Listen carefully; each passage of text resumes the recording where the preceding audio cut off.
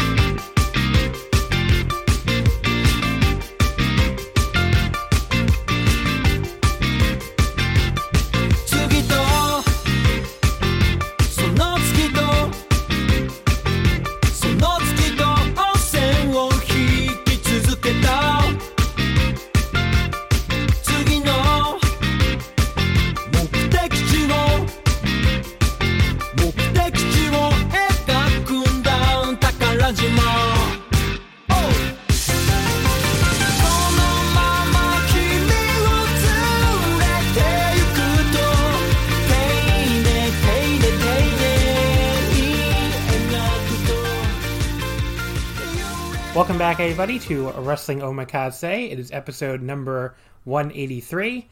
This week, I am very pleased to be joined by a returning guest, TJ, the host of the One Wrestling Podcast. Hi, TJ. Hey, John, what's up? Not much. What's been up with you? I'm guessing not a lot. Yeah, not really. It's the same old, since every day is the same nowadays, but... Locked inside our homes forever. Pretty much. Hopefully things get better when sometime next year soon. It's like every single episode that has a guest starts this way. It's like, hopefully by May of 2021 things will look a little better. But yeah, it sure sucks in the US right now. I had on our last Patreon episode yesterday, I had Liam McCann on from the, Liam, he's also Super J Cast Pod. And he's, of course, from Australia, and he was like, well, we haven't had a COVID-19 case in over a month. I'm like, well, la-di fucking da. Look at you with your competent government and your island. Yeah, so I saw him on Twitter, like, he posted that he's going back to his office for, like, the first time since, like, March or something. And I'm like, that's way off for us, that's for sure. Yeah, I mean, my job, like, downsized the office because I guess they figured that this is going to go on for a while, and also that, like, nobody's going to be in a rush to want to come to the office every day, even after things go back a little more to normal. But they suddenly started talking about, like, towards the end of, middle of October, they were suddenly like, oh, maybe people can start coming in more, and then all of a sudden things got bad again. And it's like, well, that talk died down very quickly. Yes, our office was kind of doing the same thing. They were making it seem like, oh, maybe people could go back if they wanted to, but now it's pretty much we're at least until the end of the year, if not longer than that, probably. Yeah. Just working from home, which I don't mind. Yeah, I definitely don't mind. I mean, that's the only... I hesitate to say anything's a good thing when, like, so many people are dead and all that, but I definitely don't mind working from home, I have to say. Mostly, I didn't dislike my office. Mostly just the commute was really bad. But, I mean, it's one of these things where it's like, yes, of course I could do my job that's mostly, like, replying to emails and writing articles. I could definitely do that at home. It's not like I needed to be in the office to do that. So, But, yes, I'm definitely not going to miss the commute this year with all the surrounding the deal with snow. I'm going to stay at home and work. I mean, I won't be able to get out of work early just because of snow, but for the most part, I'm just going to be nice to stay at home and not have to drive through all that crap. Yeah, and obviously I probably couldn't do as much Patreon content as I do now, which is a little transition here. So the Patreon is at patreon.com/wrestlingomakase. Of course, we're here today to discuss two tournament shows here. The Best of the Super Junior Night 6 and the DDT DO Night 3. If you want to hear daily coverage of both those tournaments plus the World Tag League, It's all up on the Patreon right now for only $5. You get coverage of all three of those tournaments. Audio with just me. Also, we did a Patreon exclusive full episode yesterday with, like I said, Liam McCann, who was a first-time guest. He did a great job. And he and I broke down 2 more of these shows on like what I call a doubleheader day.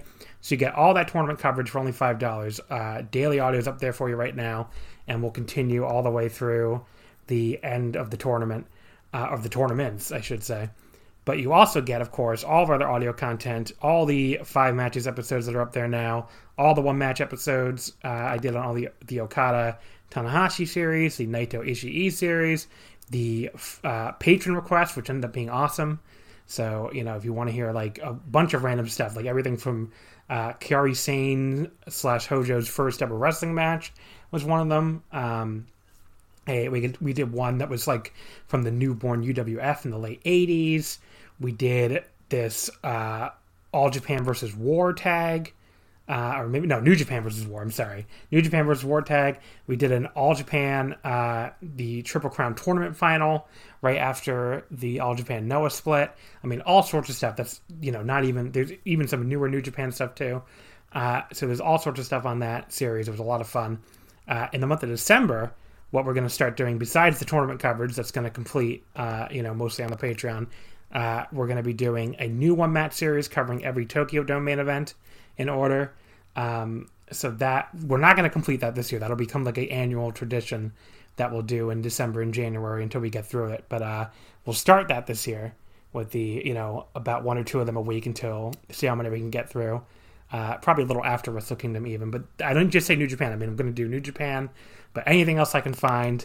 There's that one Joshi company that did a dome show during the middle. I think it's JD Star. He did like a dome show during the middle of a like some kind of like modeling convention that the parent company was holding at the Tokyo Dome. That I probably won't be able to find because I don't think footage of that exists. But other than that show, I think it's all on tape. So hopefully I can find all of these main events outside the New Japan stuff. So we'll do all of them we can find, all the main events in order. It'll be a good chance to talk about all these different Tokyo Dome shows, and it'll be a lot of fun. So that'll be coming up in December. The year in review episodes we do every year. Some of that will be on the Patreon this year. I haven't decided which ones yet. I think for sure if we even bother doing a WWE one, it'll probably be on the Patreon because people seem to really like it. But like, I really need to get paid money to do a WWE 2020 year in review, especially if anyone actually wants me to like watch stuff for it. I mean, I really don't want to do that for free, honestly. So, because I really think I've watched like maybe 2 hours since Elimination Chamber. Like I just can't do, I can't do the Thunderdome and the Performance Center. It's just that stuff is completely unwatchable to me. So, if we do a WWE year in review, that'll definitely be on the Patreon. Maybe one other one too. Maybe Joshi, maybe other Puro, maybe DDT. I think New Japan will have to keep on the free feed. But yeah, the year in review stuff, some of that'll be on the Patreon. And there will be a patron voting, which I just decided to do recently. So that will go up for December patrons, probably December 1st, where you'll be able to vote in the Omakase Awards. We'll have a separate like Patron's Choice category, because people ask me every year that I've done these Omakase Awards for Omakase guests only, how they can vote. And the answer has always been you can't unless you were a guest. That's kind of the point. It was like a closed panel of Omakase guests. But this year, we'll have a patron category. So if you've always wanted to vote in the Omakase Awards, you can join the Patreon in December and get your ballot. So that will be for patrons as well. And if you're a patron and a guest, which is a few people, you can vote twice. You can vote in the guest one and in the patron one. But yeah, so we'll have separate awards for the patrons. So that should be fun. So all that good stuff is at patreon.com/wrestlingomakase. Only $5 a month. I think you get more than your $5 worth, if I do say so myself, especially during tournaments, because I feel like every goddamn day I'm doing audio. So it's a lot, these tournaments. But, at least they keep me busy during this endless locked inside my home period, so I can't really complain too much. But yeah, that's the Patreon plug. Again, patreon.com/wrestlingomakase. Okay, so let's get into these two shows. We will start out here with the World Tag League Best of Super Junior Tour, the Best of Super Junior Night 6 from Sunday, November 29th in Korakuen. Big picture, I think this was the best show of the entire tour so far. I don't know if you agree or disagree, but I think this was like a really great show, the kind of like just top to bottom awesome show that they have not had during this tournament this year until now. But this show was like, I mean, they've really been, the last couple of nights have been good, have been pretty damn good, but like this show was like, I don't know, like almost close to like past years of Super Junior Korakuens for me. Yeah, I'll say I do think it was a really good show. Like I think all the shows have kind of been similar in that they're mostly good, and then it has like one great match. Usually it's their Honma match, but you're at least guaranteed one great match a night, and this kind of did the same. I think I might have not enjoyed the undercard as much as you did. Yeah, they were to me. This had two great matches, and then one, actually, really three great matches. So I guess I did like some of the undercard better than you did. So, and the other two matches were both good. The opener was Satoshi Kojima and Tomoaki Honma defeating Yuji Nagata and Gabriel Kidd. Kojima pinning Kidd in 7:52 with a lariat. Listeners on the Patreon will know that I am struggling to come up with things to say about these tag matches every night. This was another perfectly fine tag match in an endless series of them. 2 3/4. I think I said that every goddamn show. But, I mean, they're all the same. They're all pretty good. They're all very skippable. I mean, what do you want me to say? Yeah, I'll say I've been skipping the undercard all tour, like all like the opening tag. I've just been trying to just get through all the tournament matches. But it was nice to see the dads after so long, because it's been a while since I've seen them, really. But I've seen plenty of dads, because I've been watching every one of them. But the problem is when Honma is in the ring, my brain kind of just turns off, because I couldn't really care much about him since he came back from injury. Yeah, he's been pretty brutal. I mean, the problem with these matches, like Honma is kind of bad, Kojima is kind of good, and it's like how good the match is just depends on how long Kojima's in there and how long Honma's not in there. So yeah, and I thought Honma was in there a lot longer than I would have liked in this one, but I did like the little portion with Nagata and Kojima, and I think there was one spot where Nagata was like setting Kidd up for a drop kick off the top that I liked, and the double submission spot they did, like Kidd and Nagata did, was pretty cool. But yeah, say if I was doing Starry, it's probably like 2.5, 2 3/4, something like that. Match number 2, our first tournament match, Ryusuke Taguchi defeating Yuya Uemura in 11:26 with the Oh My Garenko. 3-3 for Taguchi. Drops Uemura, of course, down to 0-6. First of all, lots of Taguchi towels and shirts being held up in the crowd. He remains very popular with crowds in Japan, no matter what you personally, as the listener, not TJ, think of his ass-related antics. So I do think that's noteworthy to point out. This had some really nice mat wrestling from Taguchi and Uemura to start. Like, both guys were like really scrambling around without either able to get a clear advantage, but in an entertaining way. And Uemura rolled Taguchi up out of the I guess the Bumaye instead of the Bamaye. I don't know if that's what he actually calls it, but that's what I always call it in my brain. But that was a great near fall. And then we got another close near fall for Uemura on a beautiful German suplex hold. And then Uemura nearly rolls Taguchi up out of the Dodon, which gets some audible gasps from the crowd before Taguchi cuts back to his own cradle for a near fall, goes back to the ankle lock, and Uemura finally taps. So this was a damn good opener, I thought. I thought maybe Taguchi finally got tired of everyone saying he was washed now and only interested in doing pull down the trunks comedy spots, because I thought he worked super hard here and had a really fun opener with Uemura. So, and Uemura has been great throughout the entire tournament, so this was easy 3.5 stars for me. I thought this was quite good. Yeah, I'd say I'm a little different from you on this one. This is like the one match Taguchi hasn't had his ass out, surprisingly. Yeah, he did put his ass away. But yeah, Uemura has been really surprising me this tournament with just how much time and offense he's been getting in on these guys. Like, I figured most of his matches would be like sub 10 minutes and be a night off for these guys, but it seems like everyone's trying to bring their best for him, which is really good. And he's really like the standout for the current crop of young lions that are left, I think. So I'm really excited to see more singles matchups of him. But Taguchi didn't really do much for me in this one, though. Like, he's kind of underwhelmed me this whole tournament. Like, usually he's here and people like praise him during tournament times, and the rest of the year he's kind of taking the night off, seems like. But yeah, he's kind of just not doing much for me. Like, Uemura was really good in this, though. Like, this was different than his previous matches because most of them are like straight babyface or Young Lion Fire from the jump. And like you said, this is more like mat based to start, which I thought was really nice. But yeah, so I think this was probably the worst Yuya match he's had, like that I've seen this whole entire tournament. I haven't seen what night was it? The night that had Despy and Hiromu. I think it was like night 4. I think I haven't seen that night, but yeah, Uemura's been really good this whole tournament. But just this match, it wasn't really anything super exciting to me. And yeah, say probably like 3 stars, maybe 2 and 3/4. Yeah, and I don't think I liked it as much as you did. Yeah, apparently not. Match number 3, El Desperado defeats Doki in 15-23 with a numero dos. So Desperado is now 4-2, and Doki is now 0-6. First of all, there is a very small child dressed up as Doki, even with his own little lead pipe, which was, as Doki was coming out, which was adorable and yet also mildly disturbing. Yeah, I think that kid's been in the crowd like in one of the Cork and Hall shows. Apparently, it's the daughter of the kid of one of the fans that dresses up as Bushi all the time at Corkin. Well, she loves Doki, I guess. Desperado, meanwhile, like practically has entire fucking cheering sections at this point. Like the camera's panning around, you could see this whole section of the Corkin bleachers all had their Desperado towels out, and that wasn't the only fans either who had the Despy merch around.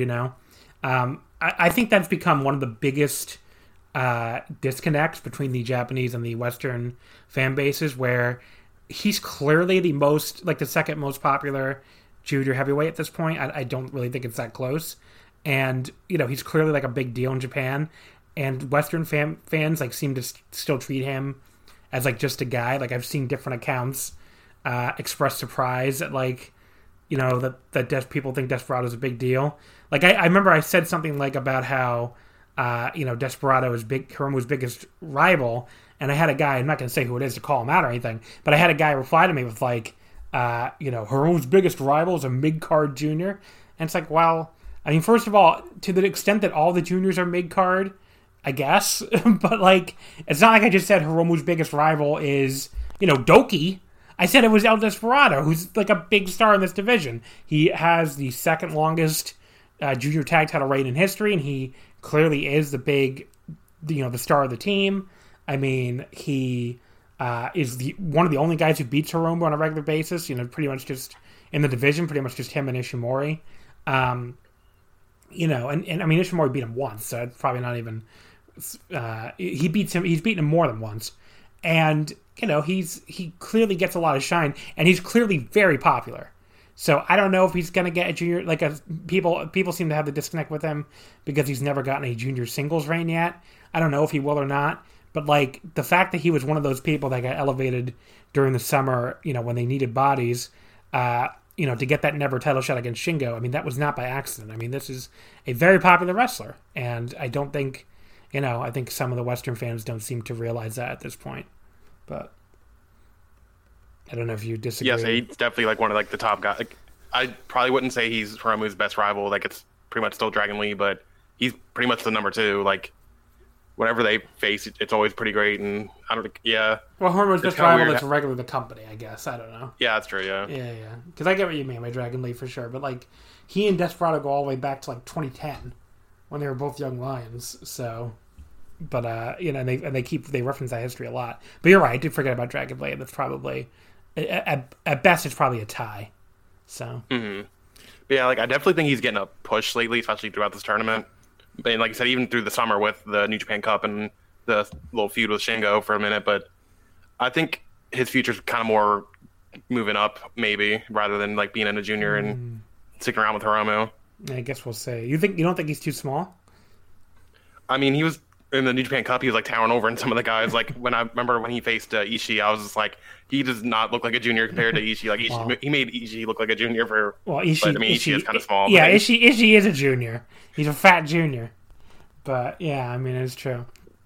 But yeah, so Doki gets some shining on Desperado early. hits a nice little combination that sends him out of the ring. He fakes out a dive when Desperado, I think I said Desperati, wow. Combined Desperado and Despy. But yeah, he ducks at ringside, and then Doki does a little flip against the ropes. That stuff you usually see out of Doki, obviously, but he appears to be the babyface here, which makes sense, I guess. He's the underdog. Despy, though, was in no hurry to get back in the ring. Doki slid out after him. They traded elbows out there. Despy poked him in the eyes in response, and he grabbed Doki's lead pipe. He shoved Marty Asami aside and went to use it on him. Doki, though, knocked it out of his hands, and then Desperado hilariously tried to beg him not to use it on him right after he was just going to hit him with it, which is just really funny and a great example of his awesome character work. Doki does not fall for it and does hit him with the pipe after hesitating at first. Chokes him with it for good measure. But then we get back in the ring, and Desperado works on Doki's leg for a bit. He locks in the stretch muffler for the first time, the numero dos. Great selling from Doki here as he struggles all the way the ropes to break. I mentioned this on the Patreon before. I think it was on a Patreon episode. But Doki, for a guy who has half his face covered by a mask, I mean, his selling is great. And a lot of it's in his eyes, I think. I don't know. He does a great job with these eye motions or something. Really getting across that he's in pain. Doki does a monkey flip on the apron to Desperado, who grazes the apron and then just goes flying to the floor. I can't remember ever seeing that before. That was pretty nuts. And then Doki follows up with his big senton off the top to the floor for good measure. He gets his springboard DDT back in the ring for a 2 count. He goes for the suplex de la Luna for, I think, the second time in the match. This time gets Desperado all the way up, he's about to drop him. But then Desperado rolls through it in the stretch muffler, and Doki finally has no choice but to tap out. I thought this ruled. I thought this was so much fun from beginning to end. My only real complaint here is I wish it could have gone on longer. Just tons of crazy stuff. They packed into I thought the match was relatively short, but it was only over 15 minutes. So the fact that, it flew by, I guess, is, also, a point in its favor. Yeah, I went 4 stars on this. I thought they killed it, just like they have all tournament. And so just a really, really great match. Awesome match. Yes, yeah, I wouldn't go 4 stars, but I really thought this match was awesome. Doki and Despy have been 2 of the best people in the tournament so far for me. It's pretty much between them and Hiromu been the top people for me. And I assume this match is gonna be great, and it pretty much ended up being just about as good as I hoped it would. And that what was it? You called a monkey flip on the apron? That was crazy. It was a little bit kind of slow looking, but the bump Despy took on it was just gross. And so I can forgive it a little bit. Despy sold it like death, and that senton off the top rope to the outside, that was crazy. He does that pretty often, doesn't he? Well, he came up with that apparently in Mexico, and Hiromu stole it from him, which is funny. But okay, I'll say, because I know Hiromu does it all the time. I didn't know if Doki did. I know they had they called it the Doki bomb on commentary. I heard that off the Japanese commentary, but yeah, I believe that's the story. I believe Hiromu stole it from him. So not knowing he was going to follow him to New Japan, because who the fuck could have seen Doki coming to New Japan at the time? He just saw him on the Mexican Indies when he was down there on excursion, I think. So yeah, it's that kind of makes sense, because I think in Hiromu's notebook that he has, he writes down stuff for each guy. I think he said for Doki it was guy who does cool moves. Yeah, it was it was guy who does great moves or something. Yeah, it was great. The notebook is great. But yeah, and like you said, Doki's selling of the stretch muffler was just great. It's like you said, I think it's really his eyes, and just he kind of sells physically too. I don't know, I don't know how to describe it, but yeah, Doki selling that was great for a guy in a mask. Yeah. And just the way Despy let it in, too, was really good. He looked like he was ripping off his leg. But yeah, I thought it was a really good match. Probably 3.5, 3 3/4, something like that. So not quite 4 for me, but still a really great match, a really good match. Afterwards, Doki limping to the back using his pipe as a walking stick to sell the leg some more, while the crowd sincerely applauds his efforts. Just a great moment at the end, too. I don't know, just one of those visuals that'll stick with me. After this match, we learn that Noritaki Kinashi will be the special guest promoter for Wrestle Kingdom 15. He's one of these like Japanese celebrities who's a jack of all trades. He's a comedian, actor, and singer, and he sang a song here during this video, and he was doing like a Don King impersonation that I thought was pretty funny. But yeah, I mean, thankfully he did not go blackface with it, but just had the hair and like the gold chain and stuff. But yeah, it was a pretty good impersonation, I thought. And yeah, the whole this guy is a big deal.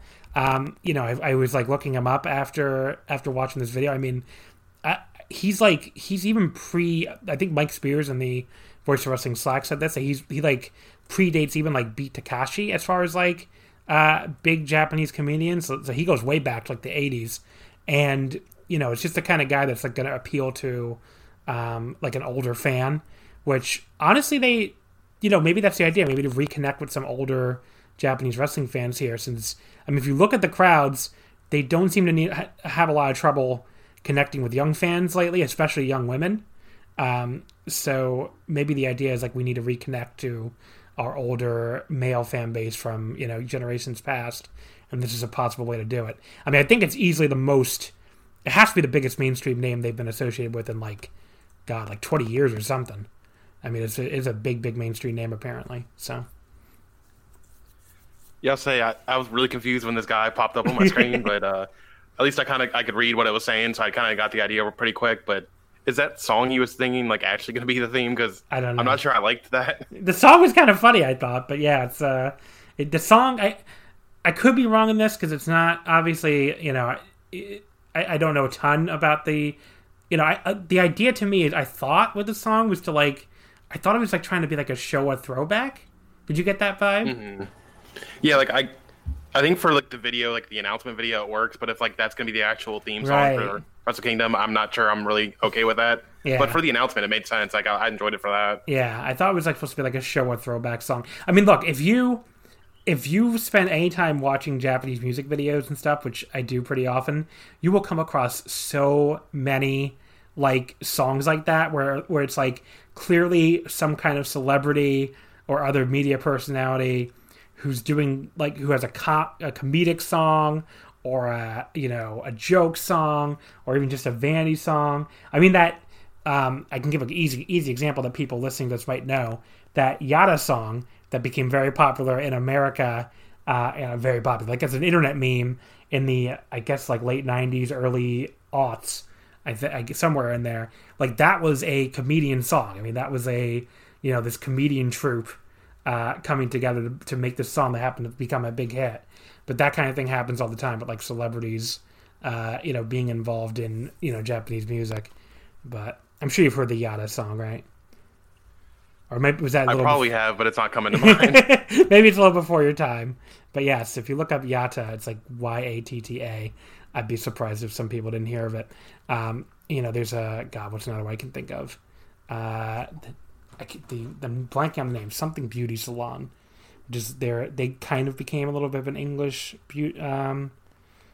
meme, but now I can't find it. So Yazima Beauty Salon, which is like a collaboration with like a musical artist and two comedians, and that kind of thing happens a lot in Japanese music. So you just have a lot. Comedians really do love to get involved in and they make these joke songs, and they end up becoming like actual hits. So anyway, just two examples I thought of off the top of my head.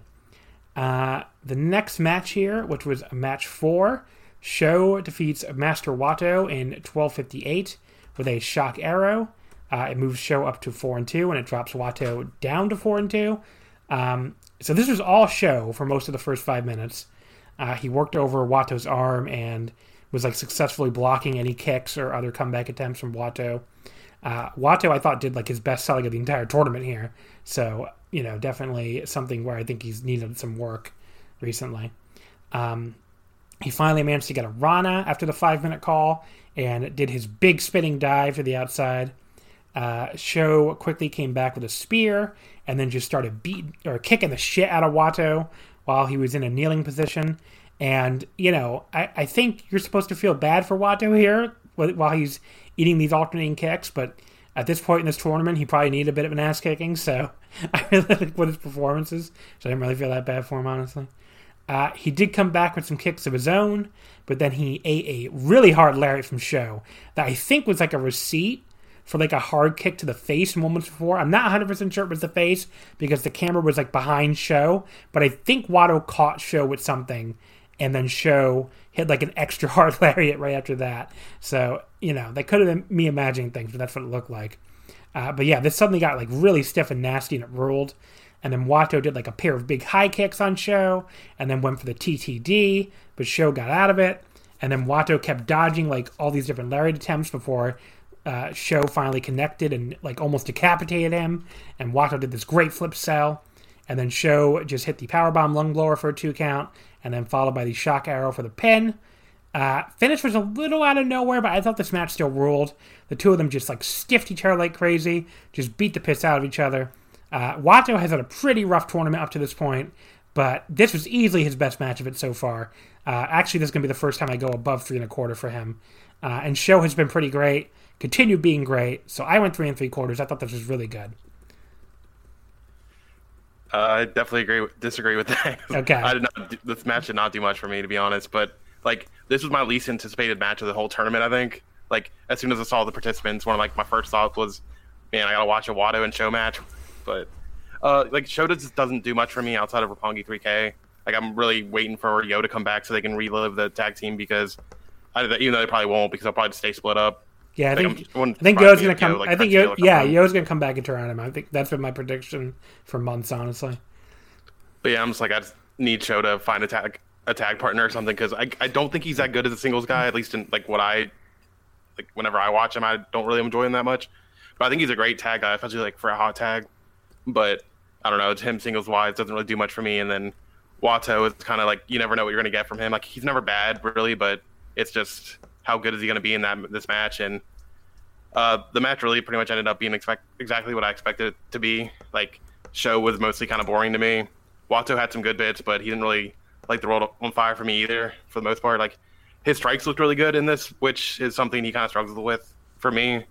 Like, they either look good or they look like shit. Never really in between. But I thought his striking was really good here, and like, I don't know, some of the move sequences were just really weird to me. Like I was watching, it's like, what the fuck are they even doing? But yeah, like, I don't know, it was fine. Probably like one of my least favorite matches of the tournament, to be honest. But probably, like, I don't know what I'd star rate it. Really, I didn't rate it, but yeah, this match just didn't do much for me. Okay, so definitely disconnect that, that's for sure. I can tell you my least favorite match of the tournament was Doki and Ishimori, which I won 2 stars on. I don't know what was wrong with the two of them that day, because they both had great tournaments in that one match. But I don't know, they had a bad day that day. I think that might have been from the show you missed, though. No, I did watch that. That was Cork, and I think it was like the next house show after that I didn't watch.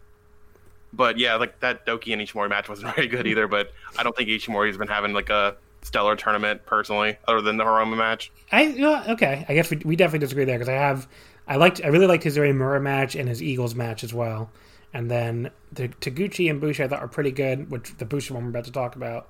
The only matches I really hated was that Doki match. But so here's up next. Ishimori defeats Bushi in 15-26 with the Bone Lock. So Ishimori moves to 5-1, and Bushi drops to 3-3. So this started out with Bushi drop-kicking Ishimori before the bell, and then trying a tope to the floor, but Taiji cut him off with this cool hanging kick on the apron, basically nailing him mid-tope. It was quite the start.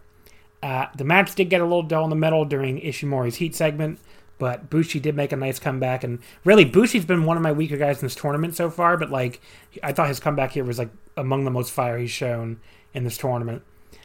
He finally got his big tope. He was denied at the start of the match. And then he gets a somewhat slow Canadian Destroyer for a 2 count. He goes for the MX. Ishimori catches him in midair and powers him all the way over into the Tombstone Lung Blower. That looked impressive.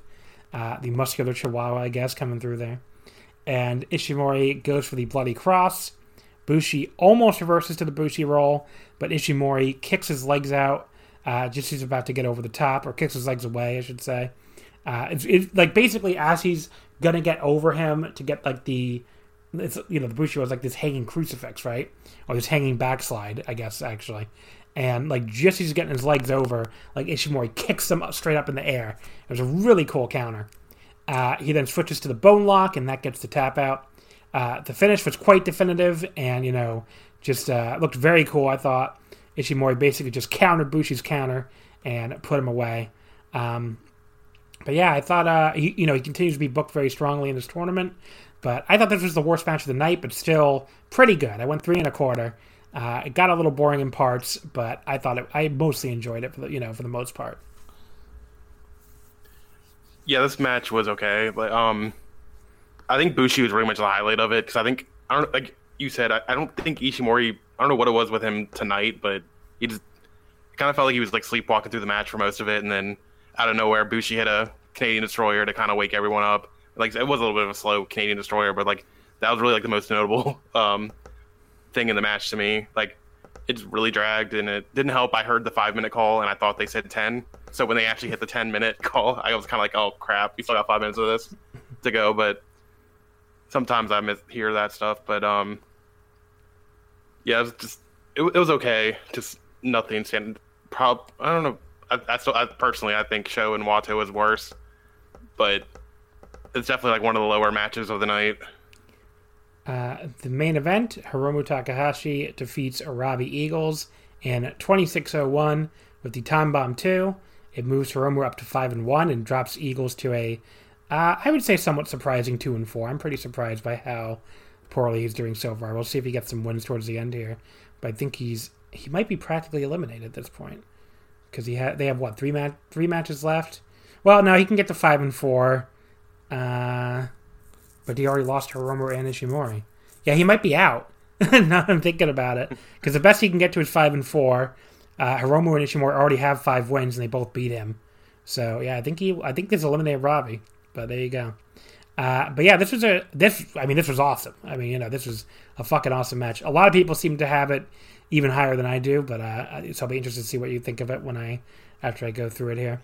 Hiromu teased giving the book to Shingo, who was on commentary for Samurai TV all night, which, if you can't hear him watching on New Japan World, it's because you don't get the Samurai commentary on New Japan World. You get a different commentary team. But yeah, he then gave it to Milano like normal. Shingo looked a little offended, which was funny. And then, Milano every night now does like a big bow when he gets it, which I enjoy that. The Robbie entry was like, what, thank you for coming, right? It was like, kute, like arigato or something. Probably. I didn't read what his said. I think it was like kute arigato gozaimasu. Kute. But anyway. Eagles, just wipes out Hiromu with a dive and then like starts pantomiming these little cat motions to mock Hiromu. Just like, I thought that was really funny. I love that. He nails Robbie Hiromu comes back and nails Robbie with a big shotgun dropkick on the floor and sends him through the railing fence just before the 5-minute mark. He gives a sarcastic Robbie, Robbie, Robbie, oi, oi, oi chant in the ring as he's like punching away at him while holding him in a camel clutch. So getting him back for that cat stuff, I guess. We get a bit more taunting by Hiromu before Robbie finally comes with a big comeback. He like wipes him out with those kicks. Does this brutal double knee attack to Hiromu's face in the corner. We get the 15-minute call, and things like go to another level.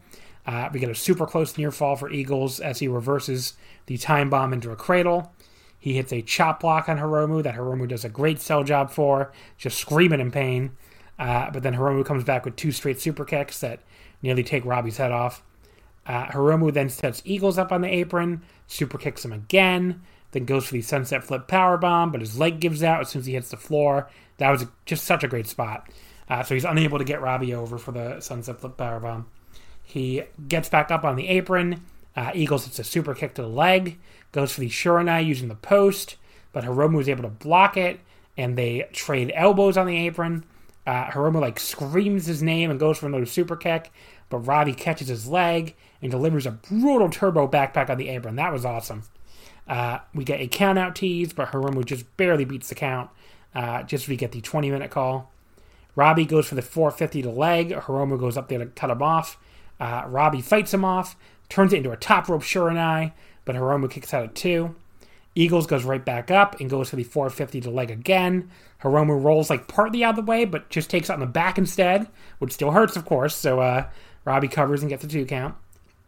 He then goes for the Ron Miller special, but Hiromu rolls him up for the near fall. Robbie hits a running kick to the leg and then successfully locks in the Ron Miller special this time. Just outstanding selling from Hiromu here, acting like he's going to tap at any second. But he eventually does manage to crawl the ropes to force a break. There's like a slight botch while Hiromu was, supposed to counter Eagles, locking in the Ron Miller special. But, basically... Oh, sorry, the slight botch, he was supposed to counter Eagles, like, straight up onto his shoulder from the reverse Shiranai, and then, like, collapse on the bad leg. He doesn't quite get Robbie up on his shoulders off that reverse Shiranai. Since he's supposed to be collapsing and selling anyway, it's not that big of a deal, but it was, I think, a slight botch. Robbie then keeps kicking at the leg. Hiromu, like, explodes out of nowhere with a huge lariat. He did an awesome job basically, like, leaping on one leg to get the lariat. Unfortunately, he does a full force run into a lariat right after that for a 2 count, which I don't love, but at least he slapped the leg repeatedly right before he ran, I guess. Eagles hits a series of kicks to the face. Hiromu manages to catch him going for a Rana, powers him straight up into his suplex facebuster, which they keep saying the name of, and I never remember what it is, but oh well. He then grabs Robbie from behind, hits the time bomb too, and that is the pin. Match was awesome. It was hyped up pretty big before I watched it, and I think it pretty much was as I expected.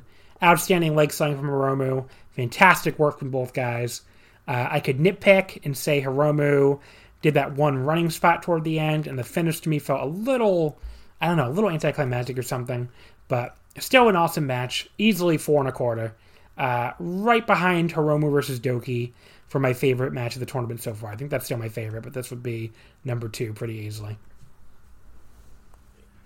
Yeah, I thought this match was just incredible. Like, it was my most anticipated match of the tournament after they were kind of like building up to a Hiromu Robbie match. It seemed like before COVID hit, when like maybe do like a title match at like not New Beginning, but like one of the towards 4 Best Super Juniors, I guess. But since we were denied it there, I was kind of really excited to have it here, and they just laid this match out pretty much perfectly. Started off pretty slow with them taunting each other, kept it interesting throughout, slowly built up until like it peaked at like just the right moment around like the 20-minute mark, and just a ton of crazy big moves like that. Like you said, one of my favorite spots of the whole thing was Hiromu going for the sunset flip power bomb to the outside, but then just collapsing because he can't actually hit it because of his leg. Like, some people I saw I forget what match it was. I think it was the Despy Hiromu match where they were saying like, oh, Hiromu wasn't selling well enough in that. But I think he kind of just did the leg selling here perfectly. Just multiple times, it actually playing into the match, like the sunset flip power bomb, and then the running DVD into the corner that he does. But again, his leg gave out, so he couldn't hit it. And that fucking tear rub backpack on the apron was just, ridiculous. Like, these two were just going all out, and I'm between like 4.5, 4 3/4. Like, so I think I enjoyed it a little bit more than you, but yeah. I definitely think it was Hiromu's match of the tournament for sure for me. But it might be Hiromu's best match this year.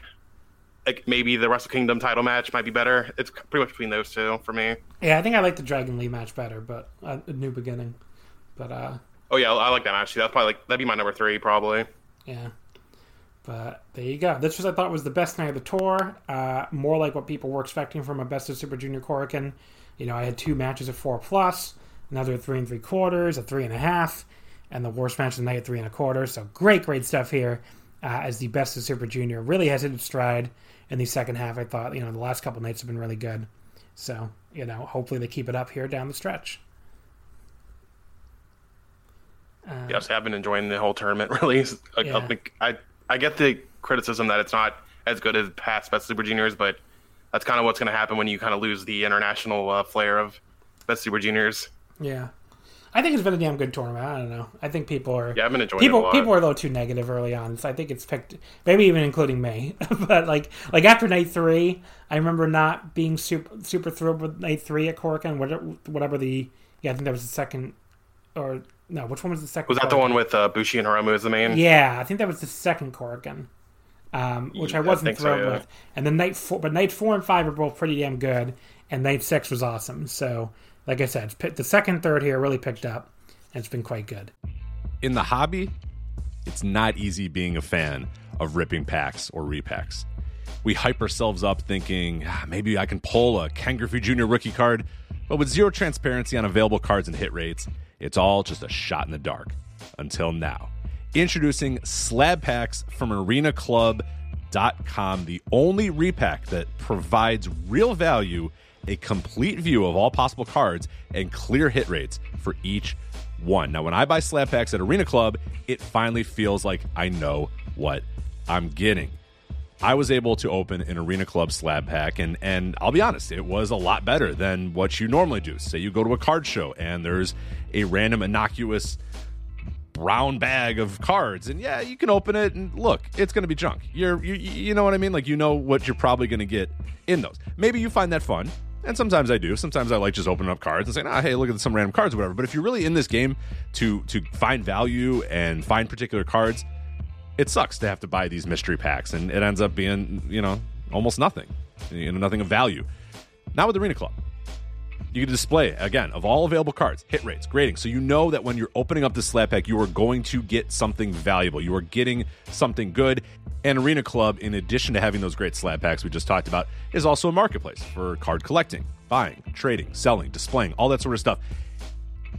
But those Arena Club slab packs, man, they are revolutionizing the repack game with transparency. After your pulls are revealed, they'll immediately be placed in your vault for safekeeping or trading and selling, and you can have them officially graded by Arena Club as well. So again, sending these things off, it's going to be officially graded by Arena Club. And the Arena Club grading process is accurate, fast, and transparent, with full grade rationale provided and explanation of how your card was scored. So whether you're buying, selling, trading, or displaying, Arena Club is the card collecting platform that you have to check out. So right now, I've got a special offer here for Voices of Wrestling Network listeners. You can get 10% off of your first purchase by going to arenaclub.com/VOWnet. Again, that's arenaclub.com/VOWnet. Now, that's a crazy offer. That's 10% off a $400 slab pack. $40 off right there. 10% off your first purchase. No matter what that purchase is, 10% off. Again, that's arenaclub.com/VOWnet, arenaclub.com/VOWnet for 10% off your first purchase on Arena Club. And we thank them for sponsoring the Voices of Wrestling Podcast Network. The future is a hefty responsibility and not one that we take lightly, but then taking things lightly has never been what Hefty is about. That's why we've created the Hefty Renew program that turns hard-to-recycle plastics into valuable resources like park benches and building materials. To participate, simply fill up an orange Hefty Renew bag with accepted items, tie it up, and drop it in with your regular recycling. That's it. It's that easy. It's time to rethink recycling with Renew. Particular valued resources may vary by geography. More info available at heftyrenew.com. All right, so our best of Super Junior standings after Night 6. We have Hiromu and Ishimori, both at 5-1 with 10 points, but Hiromu has the tiebreaker. He beat Ishimori, so right now he's standing on his own at the top. Then you have Master Wato, Sho, and El Desperado all at 4-2. Then you have Bushi and Taguchi at 3-3, 6 points. Below them, like I said, pretty surprised, Robbie Eagles, 2-4, 4 points. And then all by them lonesome here, Doki and Yuya Uemura, 0-6 with 0 points, although one of them is about to be at 2 points, as we'll talk about. The Best of Super Juniors Night 7, we get a little bit of a break here. It's Wednesday, December 2nd at the Osaka Municipal Center Gymnasium. The opener is Kojima and Honma against Tsuji and Ked, so finally mixed up a little bit. I guess Nagata didn't want to go to Osaka. Match 2, Yuya Uemura versus Doki. Doki's going to win that, finally get his first 2 points, so good for Doki. But yeah, that could be pretty good, especially since the fans will really bite on those Uemura near falls, I think. Yeah, definitely that's gonna be really good. Match 3, Taguchi against Eagles. I think Eagles wins that. I think he's gonna get to 3-4 here, and Taguchi's already at 3-3, and not gonna factor. Neither of these guys are gonna factor into the end anyway. So I think they give the win to Eagles. Yeah, I'd like to see him get at least another point, another win. Like you said, I think it's really surprising how little wins he's gotten so far. Yeah. Then we have Master Wato against Bushi. I could see Bushi winning that, but I think Wato wins because he's going to be alive on the last night because he's facing Hiromu. So I think Wato's going to win that. Yeah, probably. Then Taiji Ishimori versus El Desperado. That's a big match. Ishimori at 10 points, Despy at 8. Champion versus champion. Pretty excited for that one. I don't know which way they're going to go with this. I think Desperado is going to win, and I think Sho's going to win the main. So you have 4 guys tied at 10 points. I could be wrong on that, but that's what I think they're going to do. Or 5 guys tied at 10 points, too, if Wato wins. So, yes, I think Despy's going to win this one for sure. And in the main event, Sho at 8 points against Hiromu at 10 points. I just gave away, I think Sho is going to win this and get possibly the biggest win of his singles career so far. Actually, not even possibly. It would be the biggest. And yeah, I think, this could be really good. So I'm pretty excited for it. Yeah, I'd say overall, I think that show should be really good. Yeah. You said it's in Osaka, so they'll probably have their working boots on. It'll probably be a really good show overall. Yeah. So that will be covered again on the Omakase Patreon. So if you want to hear my review of that show, it's at patreon.com/wrestlingomakase for only $5. The next show we'll be covering on the Patreon actually is the World Tag League Night 7, which is tomorrow, Monday, November 30th at Korakuen. Also on the Patreon with the big Finjuice versus Dangerous Tekkers main event, which I'm very excited for. I mean, those two teams, I would say those two teams and Shingo and Sonata have been the clear class of that tournament. And then, Okan and Kaba have been a lot of fun too.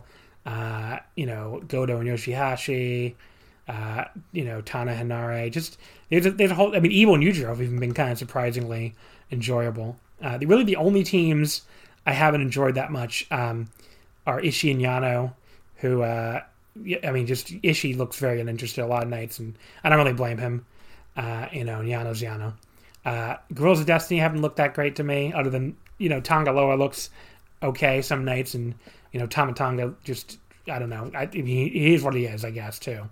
But I think Tonga Loa has surpassed him. And then Fale and Owens have been the dirt worst. Really, the only thing, really dragging down what's been a pretty damn good World Tag League is that fucking Fale and Owens team. They've been horrible. But, anyway. There's quick World Tag League thoughts for those of you who haven't been listening to the Patreon every day. But, I don't know. Yeah, Sam. You're a better person than me watching all these World Tag League matches. I cannot do it. They've been good. It's been a good tournament. I don't know. I think the last few nights especially have been quite good. The Tekkers are so fucking awesome. So, the Dangerous Tekkers, Finjuice, and Shingo and Sonata, they've resulted in... I have multiple 4-star matches. So, there's been some really good stuff. Let me see here, just off the top of my head. Yeah, Tekkers against Tana Hinare, I went 4. Tekkers against Sonata and Shingo, I went 4.25. Tekkers against Okan and Kabe went 4. Finjuice against Sonata Shingo, I went 4. So there's been a lot of good stuff in the tournament. There's just been a lot of bad stuff too, mostly with the Fale and Owens team, which have been brutal in this tournament. really, if you want to enjoy the tournament, just skip their matches. Basically, that's what it comes down to. They've been pretty horrible. But there you go. Yeah, so I've definitely been picking and choosing myself. Mostly if I see anything, if you recommend it or if someone else I kind of feel like I have similar taste with. I do need to watch that Tekkers and Empire match for one. Yeah, that was awesome. That's on my list. Yeah, that was awesome. Definitely recommended. So if you want to hear tomorrow's show reviewed, again, patreon.com/wrestlingomakase. Let's get over to the DO now, the DET DO. So to recap my thoughts, and I guess you can... you've seen all of it so far, I assume? Not yet. Oh. I've only seen night 1 and then today's show. Okay, well you did... I still need to watch the other two. Well, you did... No, you don't, actually, because those two shows fucking kind of sucked. So I was going to recap again for people who didn't hear my daily audio on the Patreon and the episode I did with Liam yesterday. Night 2 especially, do not bother watching. That was a very disappointing show. It tops off with 3.5 stars in one match. And the main event, the Brooks and... not Brooks, I'm sorry. The Takeshita Akito match is almost a half an hour and just really, really quite bad. I went 2 stars on it. So yeah, night 2. Skip night 2 for sure. Night 3 is a little better. I still think very skippable. It still tops out at 3.5 stars, but at least the main event isn't like endless and bad. But it's still a pretty disappointing Endo Higuchi match at only 3.25. So yeah, I mean, they came into this show tonight needing a good show because the last 2 nights of the DO, after the first night, which was awesome. I mean, the first night from Korakuen we talked about in the free feed last week. That was an awesome show. They needed a good show, and I thought they had a good show. So, they desperately needed it, and they did have one here. Night 4 was today, Sunday, 11/29, from the Osaka Azazeria Taisho Hall. I looked up where this was in Osaka just to see if if it was anywhere near where I've been in the city. It looks like it's pretty far out in the Taisho ward. It's well to the southwest of even the Namba, touristy area that I've been to. So it looks like this is well outside of any areas where any tourists would go to, basically.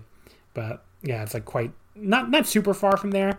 Let's say from JR Namba Station, I bet it's only a little bit, but it's definitely just past where I would have gone.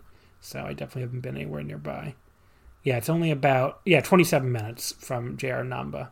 So, not really that far, I guess, but definitely not a place I've been to before. This show, the opener, was Antonio Honda defeating Keigo Nakamura with a backslide pin in 8:36. Obviously not a tournament match. Oh, and I should mention too the injury buy for the show. The guy who's supposed to fight Daisuke Sasaki, but Sasaki is out injured with a broken rib, as you talked about in the Patreon if you haven't heard since the last free show. So Sasaki's out. All the guys who are going to fight him get a injury bye, so that's Hirashima on this show. There was also supposed to be a scheduled night off because it's 7 guys per block, so someone gets a night off every show. It was Akito in the A block, and thank God, because Akito's been kind of brutal in this tournament so far. Usually a guy I really like too, but his tournament's not been good. And Shuma Katsumata in the B block got the night off as well. But yeah, this Honda Nakamura match,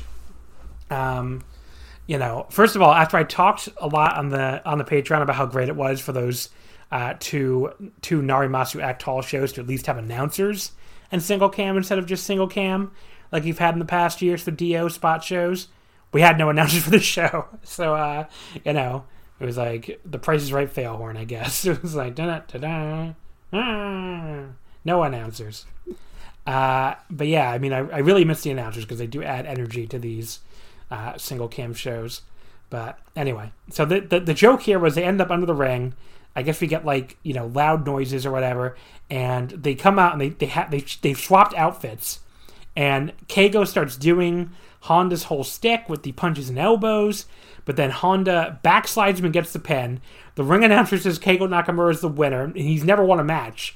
Is a big part of this joke. His music plays. Honda, as Nakamura, does an excited young lion celebration, and then finally he realizes, oh wait, I'm Antonio Honda, so I guess we didn't see the first Keigo Nakamura win ever, and Nakamura gets upset and they still in Honda gear back in the entranceway. I guess that was his plan, but to get his first win. So it's a pretty funny joke here. But yeah, the match was boring for a little while, but the joke at the end was funny. So yeah, I pretty much have the same opinion. The match was whatever, but the finishing joke was pretty great.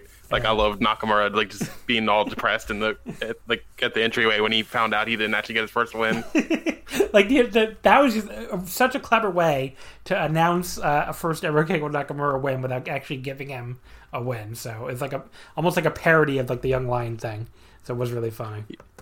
Yeah, and I did before they went outside and switched their gear or whatever, they were both dueling Gon, the Foxes, but they kept missing because they'd slide over the other guy's head because they're both bald. Match number 2, Hirashima and Toru Owachi defeat Danshoku Dino and Kazuki Hirata. Hirashima pinned Hirata with the Somato in 10-17. So there's a lot to this match. First of all, the idea is they still want the Daisuke Sasaki, the guy who's supposed to fight Sasaki, in a tournament match that's now getting a bye in each night. They still want that guy to have a match. So here it's a tag match with the the DDT Variety team, right? That's what they've been claiming themselves as. So Hirata starts to give his normal speech about how they're going to decide a new Osaka Variety title, and we're gonna blow away the DO. And then Imabayashi, the authority figure of the promotion. I don't think he has official authority anymore, but they still act like he does. So he basically stops the match and berates them, and says they can't do a stupid comedy match because Harashima is in an important tournament and he can't afford to lose focus. And as always, big shout out to DDT English Update for the help here with the translations at DDTPro_ENG on Twitter. But he tells them, Owashi, none of your dumb lucha. Dino, no ass. And Hirata, none of your stupid dancing. At one point, Imabayashi asked Dino, who wants to see the ass of a man in his 40s, and if he thought about his future. Some real savage shit. And then Dino, affirms that he'll be showing his ass well into his 50s, which is horrifying to think about. But Ima's not having it. But then Harashima finally, stops Imabayashi and says, I heard what you said through the curtain, and, I'm doing well in the DO right now, and I'm thankful that you care about me. But more importantly, these guys do their best to make wrestling fun for the fans. They do it with pride. And Harashima's try to understand them, give them a chance. And Imabayashi's I'm sorry, I didn't even try to understand them. I will try my best to understand each and every one of them. For starters, I'll try to understand Dino. I will show my ass. And he gets up in the corner like Dino and pulls his pants down, even though everybody's no, this is not what we wanted. And he just stands there with his ass out forever. For a long time. Even well after the match ends. But yeah, Dino tells Harashima that what he said made him happy. And the undercard may not get to be a part of the DO, but we still do our best to make the fans happy. And it also tells him, you do your best to win the DO. And he pins Hirata with the Samato. This was fucking funny. Yeah, I'll say I love this match. It was so funny. It's definitely a match you need to look up the DT English explanation of it, because that definitely helps a lot. And like you said, Imabayashi was up there with his ass out for so long, to the point where they disinfect the ring after matches. They even disinfected his ass while they were cleaning the yeah, the crowd was laughing so hard at that. It was great. Oh man, yeah, this was just a really funny match. Match number 3, the first DO Grand Prix match, the B block. So the way DDT's been doing these shows, they do all the matches from one block and all the matches from the other block, which I like. I happen to think that's a pretty cool way to do it. This is the B block. The first match, Kazusada Higuchi defeats Soma Takao with the Buchika Mashi at 11:30. Had to really sound that one out. And moves Higuchi up to 5 points and drops Takao to 4 points. You've been trying to learn Japanese too. Do you have a harder time with Romanji now? Because I feel like I'm so used to reading kanji and especially hiragana and katakana, readings of kanji that when I'm trying to read Romanji, it actually confuses my brain now. My problem really with Romaji now is if it's a long vowel and they shorten it anyway, if it's supposed to be OU or O, and they just cut it to O, Keno's name for one, there's just 50 different ways to write his name in Romaji apparently, but yeah, it's I don't have trouble reading it. It's just sometimes they leave out stuff, so it makes it harder to pronounce accurately, I guess. Yeah, I don't know. I've really been going hard on the immersing without Romaji, so now when I see it, it's especially these longer words, I'm just oh yeah, I have to remember how to read this. Definitely, if you're learning Japanese, you want to drop Romaji as soon as possible. Yeah. So Soma just kind of very slowly stomps and beats on Higuchi for a while in a pretty uninteresting way for most of the first 5 minutes of this match. Higuchi finally makes a nice little comeback. He hits Soma with a big atomic drop. He hits a running shoulder block and a power slam for a 2 count. And then he goes after Higuchi's arm, but then Higuchi hits that big, shoulder block out of nowhere for the surprising pin. I didn't dig this at all, really. I thought Soma's offense was, beyond boring. Higuchi's comeback was pretty decent, but not worth sitting through the boring offense. And the closing stretch wasn't very exciting to me either. That shoulder block charge, which I guess I just mispronounced the name of. Not an exciting finisher, really. I don't know. 2 1/4 for me. Below average match. I actually enjoyed this match a lot. I think it was better than I expected going in, to be honest. Soma's kind of hit or miss with me, and I think he actually kind of delivered here, to me, at least. The beginning was a little it wasn't as good as it could have been. But pretty much like once they were fighting outside and Higuchi or Soma made Higuchi like chop the ring post to like, injure his arm, I thought it kind of got really good from there because it gave Soma a target to focus on, and it kept coming back in the match. Like Higuchi was like, I don't know, it was like a bear hug kind of, and Soma like reversed it into like this arm lock that I thought was really good. And then like Soma was like just stomping on his arm, and Higuchi got up and just like dared him to strike him and caught like the shoulder strike, or not the shoulder, like the elbow strike with his like head and shoulder, like caught the strike. So I thought that was really good, and I kind of actually like the finishing sequence, like Higuchi going for that shoulder tackle, but then someone just blocked it, only for Higuchi to like immediately tackle him again for the win. Like I do agree though, it is kind of like anticlimactic of a finisher. I wish he'd come up with something else. Like his main finishers are like the shoulder tackle and then like the torture rack on the shoulders, kind of, or not torture rack, but I'm bad with move names. Canadian backbreaker, I think. Yeah, that. Yeah, like those are his two main finishers, and I definitely think he could come up with something better. But I don't know. I really enjoyed this match. Match number 4, Jun Akiyama defeats Makoto Oishi with the Fujiyama knee lock cutback in 10:49. Jun goes to 4 points and Oishi stays at 2. I like to start this match a lot with like Oishi trying like desperately to do anything to get the bigger Akiyama off his feet before Akiyama just easily stuffs him and eventually like drills him with this pile driver, almost like pulls him straight back from his takedown attempt into the pile driver, like a very cool and natural looking way. And it's just very natural mat work in general. Oishi does eventually get some offense on Akiyama. He gets a big swinging DDT out of the corner. He tries to set him up for the Miracle Ecstasy Bomb, but that's easier said than done when it starts out as a choke slam. Akiyama easily fights him off.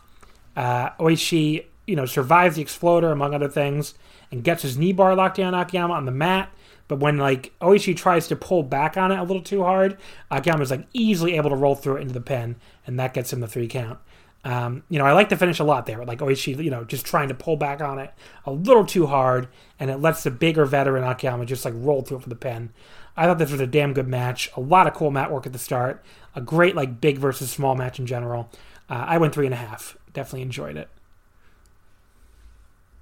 Yeah, I'll say I really enjoyed this too. I was kind of a little bit surprised that Akiyama won. Like obviously he can beat anybody, but I kind of figured he has to lose sometime in this tournament, and all he's really lost to is Endo.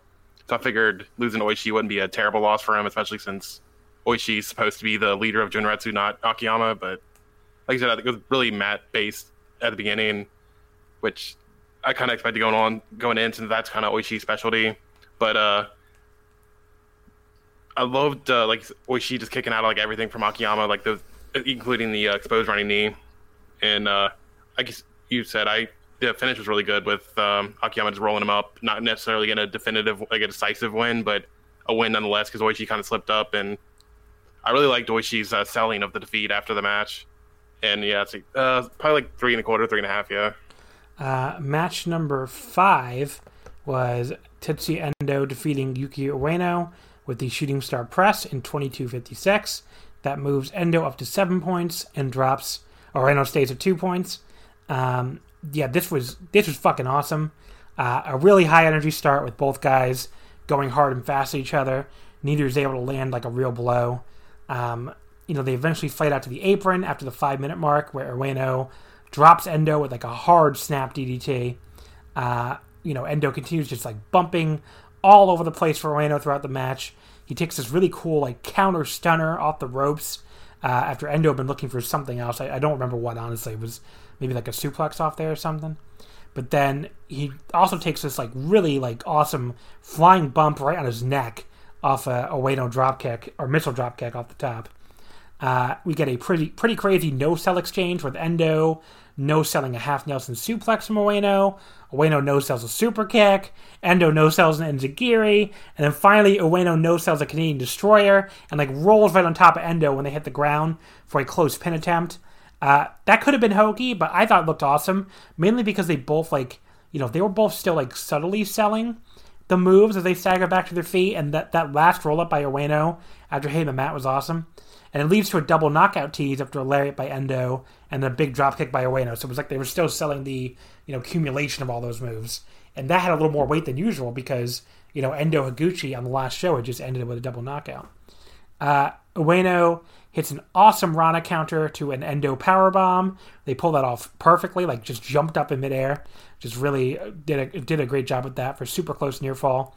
And then Endo is finally able to finish Ueno off with the Torture Rack Bomb, followed by the Shooting Star Press for the win. I went 4 stars on this. Easily match of the night.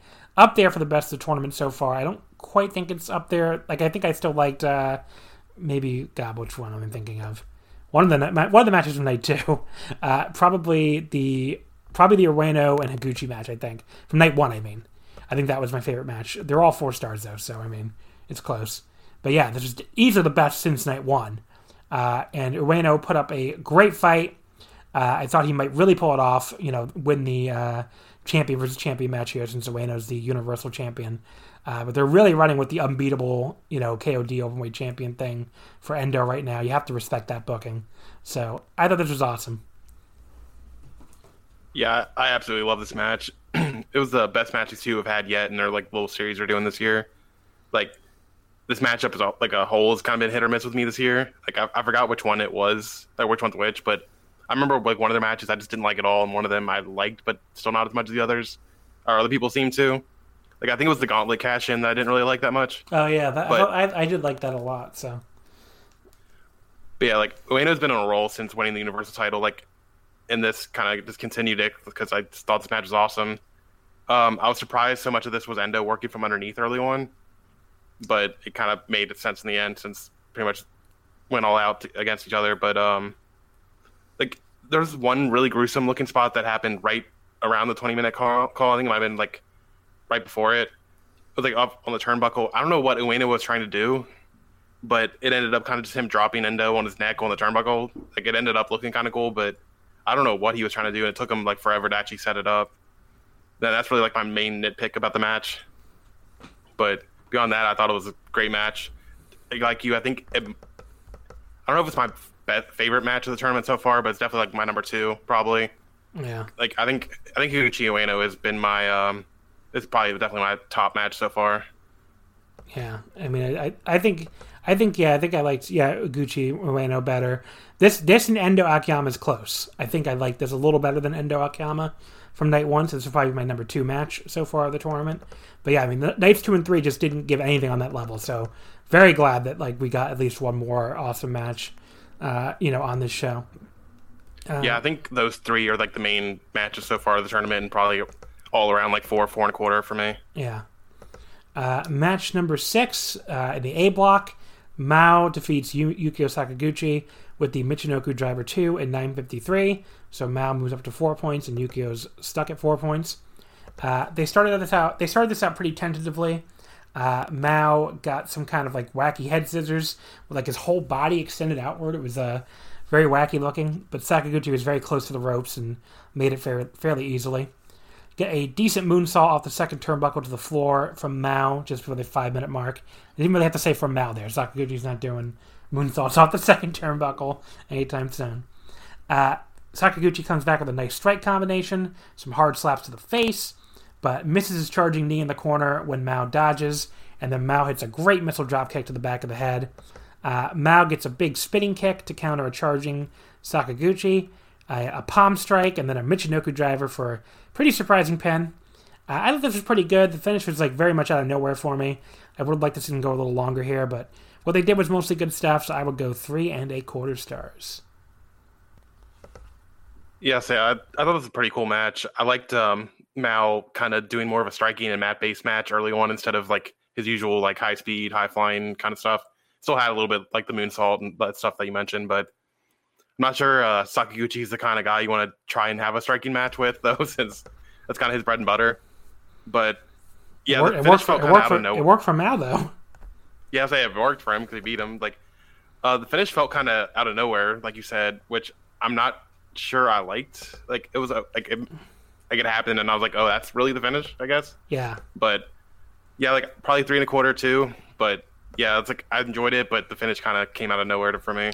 Main event in the A block, Chris Brooks defeats Konosuke Takeshita by referee stoppage with a modified arm lock in 24-21. Moves Brooks up to 6 points and Takeshita still at 4 points. All right, so this match, kind of a slow start. Really struggled to maintain my attention for the first 10 minutes. The very dead, even by COVID standards crowd all night didn't really help either. But other matches did more to overcome it. And these two just worked very slow early on, which combined with the atmosphere just is not a great combo. It did pick up with both guys throwing elbows on the floor.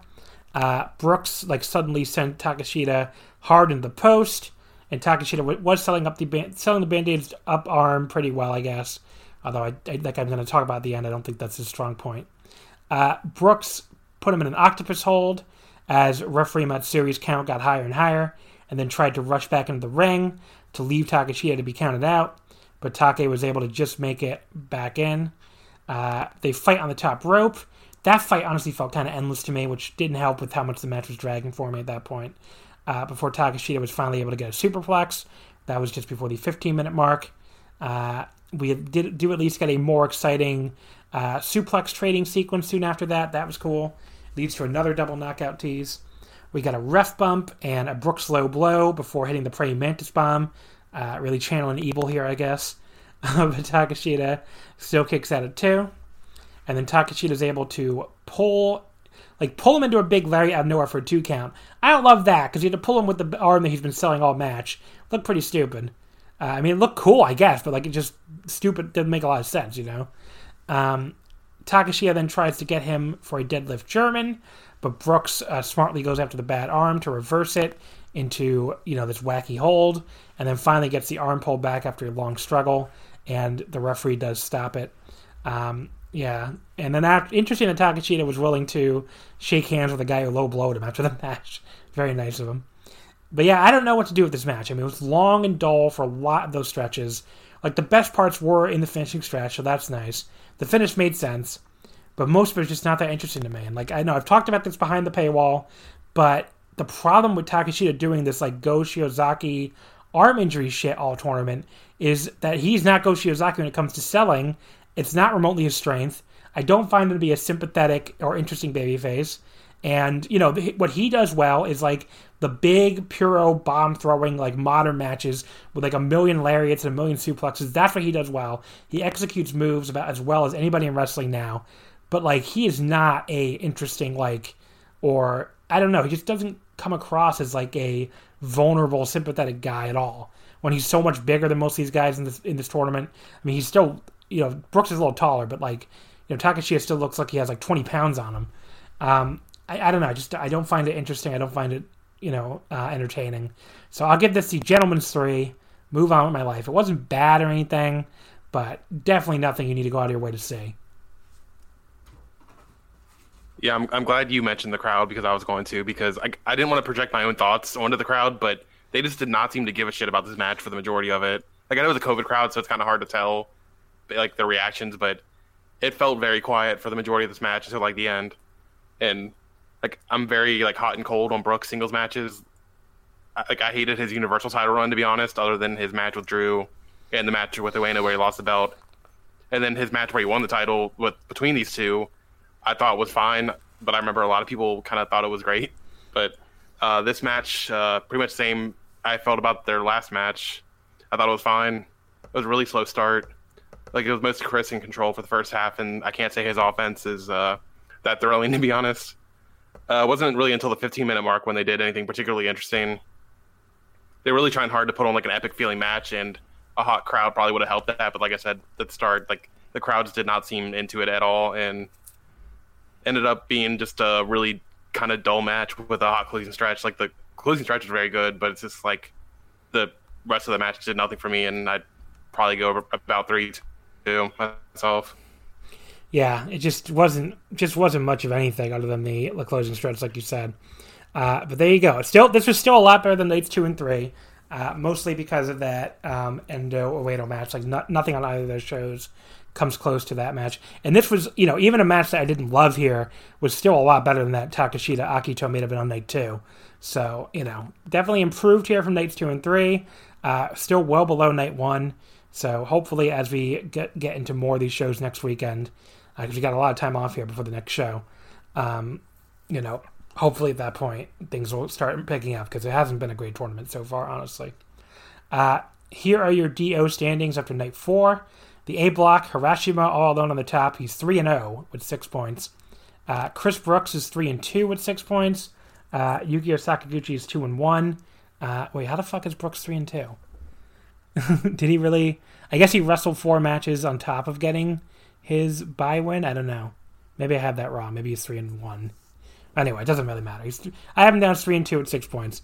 Yukio Sakaguchi, the Daisuke Sasaki thing really screwed up the A block because all these guys have an extra win except for Takeshita.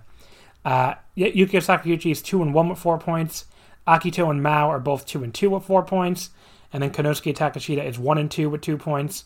And then Sasaki will finish his tournament 1-5 with 2 points. The B block, you have Tetsuya Endo, 3-0-1 for 7 points. Katsusada Higuchi right behind him, 2-1-1 for 5 points. We have Jun Akiyama and Soma Takao, both 2-1 for 4 points. And then Yuki Ueno at 1-2 for 2 points. Makoto Oishi 1-3 for 2 points. And Shuma Katsumata 0-3, 0 points. So night 5 is from Tokyo Narimasu Act Hall. It is a free show, so another free show here for the fans to attend. It's not until Friday, December 4th, so you got 5 days off here. They're only doing weekend shows, basically. Akito is the guy who's supposed to fight Daisuke Sasaki, so he has a night off, and the scheduled night off is Chris Brooks from A block and Tetsuya Endo from B block. Match number 1 here is Danshoku Dino and Akito versus Mizuki Watase and Hideki Okatani. The A block, and these, by the way, are not the final order yet. They don't have that up yet, so don't know what the actual order will be. But the A block is Takeshita versus Mao. Interesting to see if they keep the Takeshita arm injury storyline going or if they have him beat Mao here. It could be like a big, big win for Mao if they want to go that route. But something tells me Takeshita will get back on track here and, at least be relevant towards the end of the tournament. I don't know. Do you disagree? Yeah, I'm not really sure. It could go either way. Yeah. I really don't know what they're going with the Takeshita angle right now. I'm curious if it actually ends up being him joining Damnation, but yeah, I doubt it. I doubt it too. Match 3, I should stop saying match 3 because we don't know the order. The next A block match, Harashima versus Yukio Sakaguchi.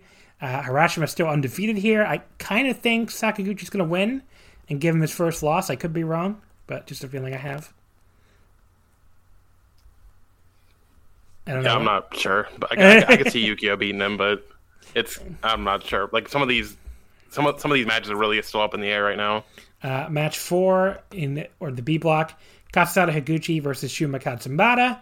Shuma still has 0 points, but I think Higuchi is going to beat him. I don't see Shuma getting his first win on Higuchi. Yeah, I think Shuma's just going to eat a lot of pins, unfortunately. Then we got Soma Takao and Jun Akiyama, both at 4 points. I think Jun is going to be in the mix here at the end, so I think Jun's going to win. Yeah, I definitely think Jun's probably going to win this one. And then Makoto Oishi versus Yuki Ueno. Oishi's only at 2 points. Ueno already has 4. I could see Ueno winning this, but I don't know. I think I could see Oishi winning too. So yeah, I think Ueno's going to win this because he's 2-2 right now. So yeah. I'd probably get him another win, but it wouldn't surprise me if Oishi won either. Oh, maybe he's only... Actually, no, I think he's only 1-2. But I don't know. I actually think he's only 1-2 with 2 points. I think I wrote that wrong. But anyway. It's hard with all these, different guys on different, different... Some of them had a bye already, some of them haven't, But anyway. Yeah. But I think Ueno's at 1-2. So maybe Ueno will win that, actually. But I guess we'll have to wait and see. So that will be covered on the Patreon. I guess you can sign up at patreon.com/wrestlingomakase. Only $5, and we'll be covering that on Friday with a Patreon-exclusive doubleheader with myself and VOW contributor Jeff Andrews, along with the World Tag League show that day. So definitely check that out.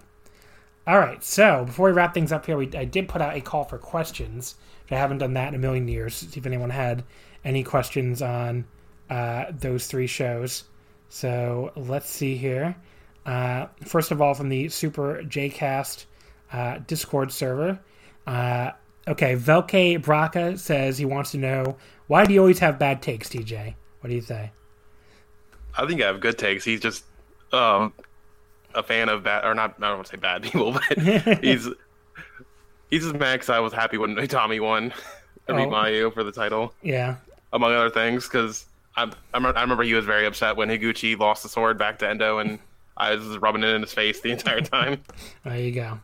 Up next, we have Michael CC. How many bandanas should Robbie Eagles be wearing? That's a question for the ages. I'm going to say at least 12 bandanas. I think he should make his next gear out of bandanas, just only bandanas. Only bandanas. Only bandana gear. Yeah. His entrance gear makes him look like such a dork, man. Yeah, kind of. I did love Hiromu kind of taunting him with like the eyepiece thing while he was up on the corner pad. Yeah, that was pretty funny. I want to confirm, by the way, Ueno does only have 2 points. Double check this to make sure. So there you go. I did write down 4 by accident. The last question here from the Discord server, M. Gallup says, this is a good question. I'm excited to go through here. He says, Techers are the best champions since blank. Now, the best tag champions, I should say. I'm assuming we're only keeping this to heavyweight tag titles. And we have to go through the reigns here. Basically, the easiest way to do it is to go back through the tag title reigns and try to find a reign that is better than the Techers. So I'm going to read them out pretty rapid fire, and you can tell me if you think any of these are better than the Dangerous Techers reign so far, just including their tag title reign and their World Tag League stuff so far. I think they've been incredible. I don't know if you agree or not, but let's see. Let's see if we think any of these are better. Golden Ace. No. Our Techers are better, I should say. Golden Ace, because it was a good reign, but it was like 2 seconds, really, with the COVID. That's the problem. Like, they had good matches, but they were having good matches with Techers, and like you said, it didn't last long, so it's kind of hard to judge it. Zero defenses, so 142 days with 0 defenses because of COVID. GOD's 6th reign, 20 days, 0 defenses. No. Techers definitely better than that. Finjuice, 28 days, 0 defenses. No. I had high hopes for that reign, but they kind of just ended that real quickly. But so yeah, no, Techers better. Guerrillas of Destiny, their 5th reign, 315 days, 7 defenses, from February 2019 to January 2020. I could not tell you a single fucking one of those off the top of my head. It's a big no from me, dog.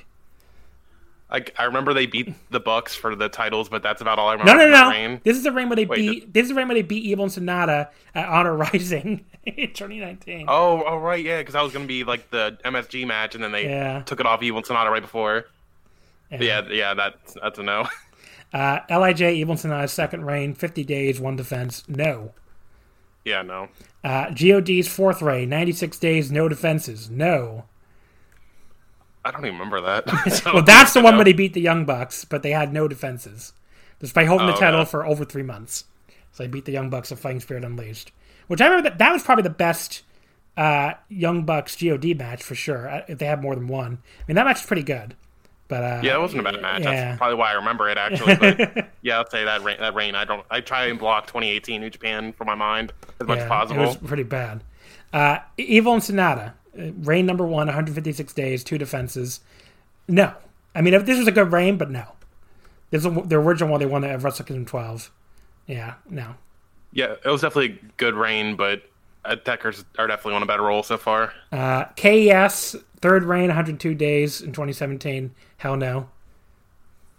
They held the belt for that long, man. Yeah, but definitely no, but I did not think they held it for that long. One defense.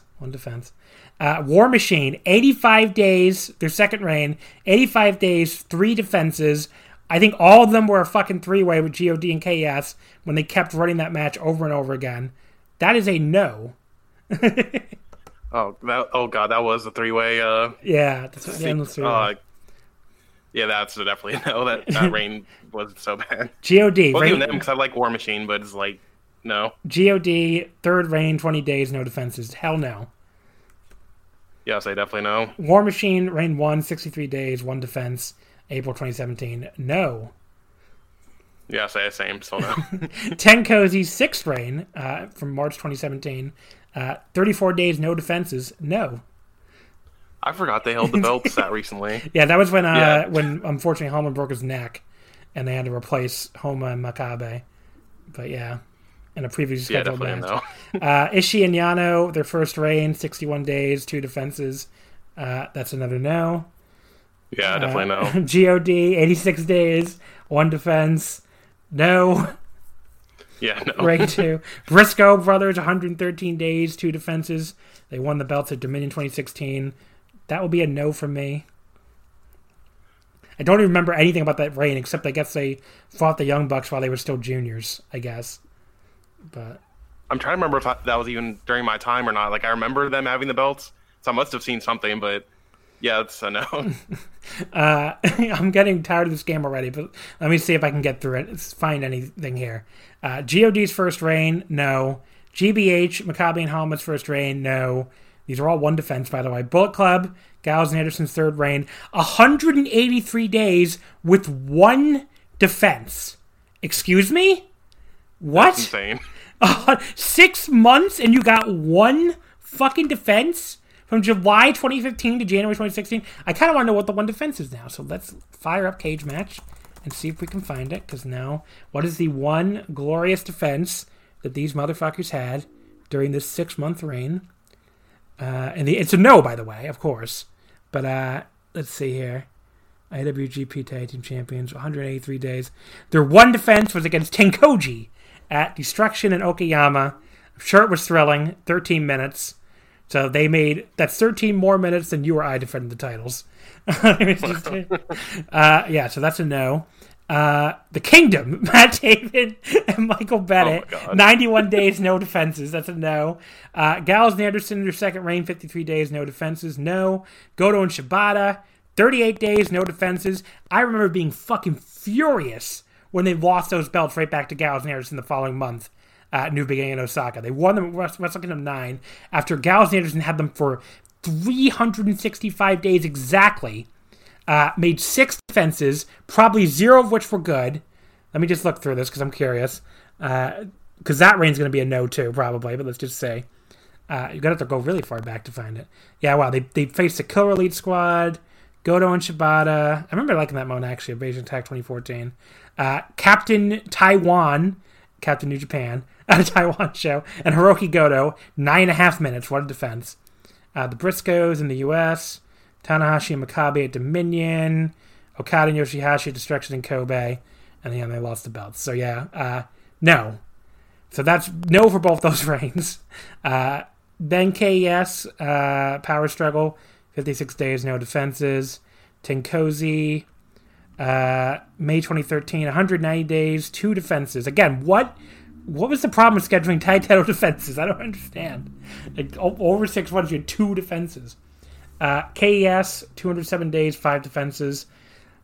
That might be the first contender. That was the KES reign from October 2012 to May 2013. Let me look through these matches. I don't think they probably had a pretty good reign, but probably not as good as Dangerous Tekkers. Let's just see, though. Tenkoji, yeah, that was okay. Goto and Anderson, I remember liking that. Wrestle Kingdom. Tenkoji again. Nakamura and Ishii, that was probably good, but I don't remember it. And they made a defense on a show in Houston. Okay. Oh, that's when they won the NWA tag titles while they were still IWGP tag champions. But yeah, probably not as good as the Tekkers, but that's probably the first like legitimate contender. Yeah, you might have to go really far back. I mean, the last, before that was Tenkoji again, their 4th reign, 78 days. Before that is Iizuka and Yano for 48 days. Tenkoji again, 120 days. And then Bad Intentions, Bernard and Anderson, 564 days, 10 defenses. I would say they are at least the best champions since Bad Intentions, June 2010. That might be the answer. And I would have not seen enough of that reign to tell you if, this was better or that was better. People did like a lot of those tag title matches. So that might be your answer. I mean, that was certainly a very memorable reign, both from a time and defense standpoint. I think it has both records. But let me say, for like a single reign. That sounds about right. Yeah, let's just. Can check that in 2 seconds. So for days, it has the record by a lot. The second best is Choten's 4th reign in 2002, which is 446 days. And defenses, it also has the record by a lot. Choten had 7 defenses in that same reign, and the GOD, starting in February 2019, had 7 defenses as well. So yeah, it is the best tag title reign since at least Bad Intentions in 2010, I think. Because, man, these belts... I mean, Dangerous Tekkers have been awesome, but also, man, these belts have sucked. That is... it's both, for sure. So... Yeah, I'll say it's been a struggle for this tag division in New Japan, to say the least. Yeah. It's kind of on the upward trajectory right now. At least we'll see how long that lasts. Yeah. So there you go. Let's see. I know that we got at least one Twitter question, and then we can wrap it up here. The Twitter question okay, it was from, let's say, Renegade Dragongs. If you were a wrestler and broke your neck and had to recover for over a year, when you came back, would you A, gradually ease your way back into it like a normal person, or B, just immediately become the best wrestler in the world again? Wonder who he's referring to here. Obviously, Honma. But oh yeah. But yes. You ever see that Taichi Kanemaru that Taichi Kanemaru video where they do the New Japan draft? The collection card game, and they're just owning everybody basically. No, I haven't seen that. It's highly recommended. But yeah, when they draft, Taichi drafts Hiromu and Honma like in the same little draft, and he goes, maybe I should make a faction of people with weak necks. And it was like, wow, just putting it out there, I guess. But yeah, so there you go. The answer is obviously B.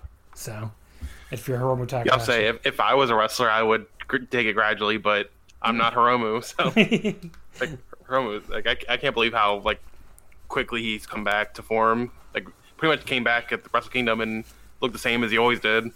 Yeah, it's pretty crazy. All right, so that will do it then. Why don't you go ahead and get your plugs in here, TJ? Yeah, as John said at the beginning of the show, I host a podcast, the One Wrestling Podcast, similar format to Omakase. We kind of just pick random pro shows and discuss them each week. We talk a little bit of everything though. We talk a little bit of Western stuff too.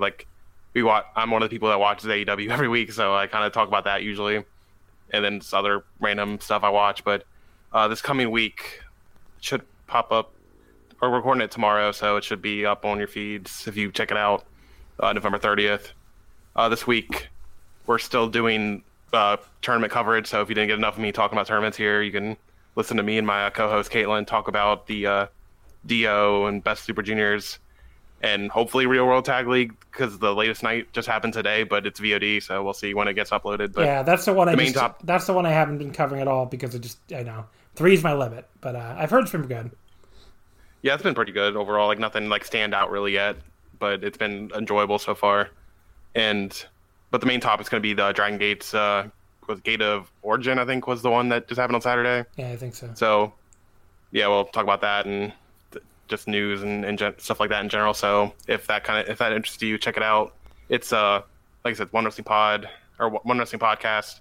The Twitter is at One Wrestling Pod, and then if you want to follow me for all my ramblings on Twitter, you can do so at ASPIR_. All right, there you go. You can follow us on Twitter, always at WrestleOmakase. Wrestling Would Not Fit. We'll be back next week here on the free feed with another show covering the World, as a World Tag League or Best Super Juniors, actually. It's both. So next Sunday, we'll cover the World Tag League and Best of Super Junior Double Night 9, the second double night they're doing after the first night, which is the last round robin night for both of them. And then we'll also be covering DDT DO Night 6. So I have a guest sort of lined up for that, but it's tentative, so don't want to announce it yet until she confirms with me that she could do it. But that'll be, if not her, I'll get somebody. I always find somebody. So that'll be our next free episode. But don't forget, patreon.com/wrestlingomakase. We got tons of stuff coming up this week on the Patreon. World Tag League Night 7 tomorrow, Monday. Best of Super Junior Night 7 Wednesday. Another doubleheader with me and Jeff Andrews, covering World Tag League Night 8 and DO Night 5. And then Saturday, Best of Super Juniors Night 8. So much tournament stuff coming up this week on the Patreon. If you can't get enough of paid tournament coverage, we'll be doing all that. So that, and we also do a little bit of Japanese geography with these more obscure venues, and also get into histories at the venues and stuff, which there's not much point doing for Korakuen Hall, but it's fun to do for like some of these obscure venues they run during this tour. So we'll talk the Beppu Beacon Plaza, the Sonarita Sendai, and the Fukuoka International Center and all that stuff. So that'll be coming up on the Omakase Patreon. In the meantime, thank you as always for listening, and we will see you next time.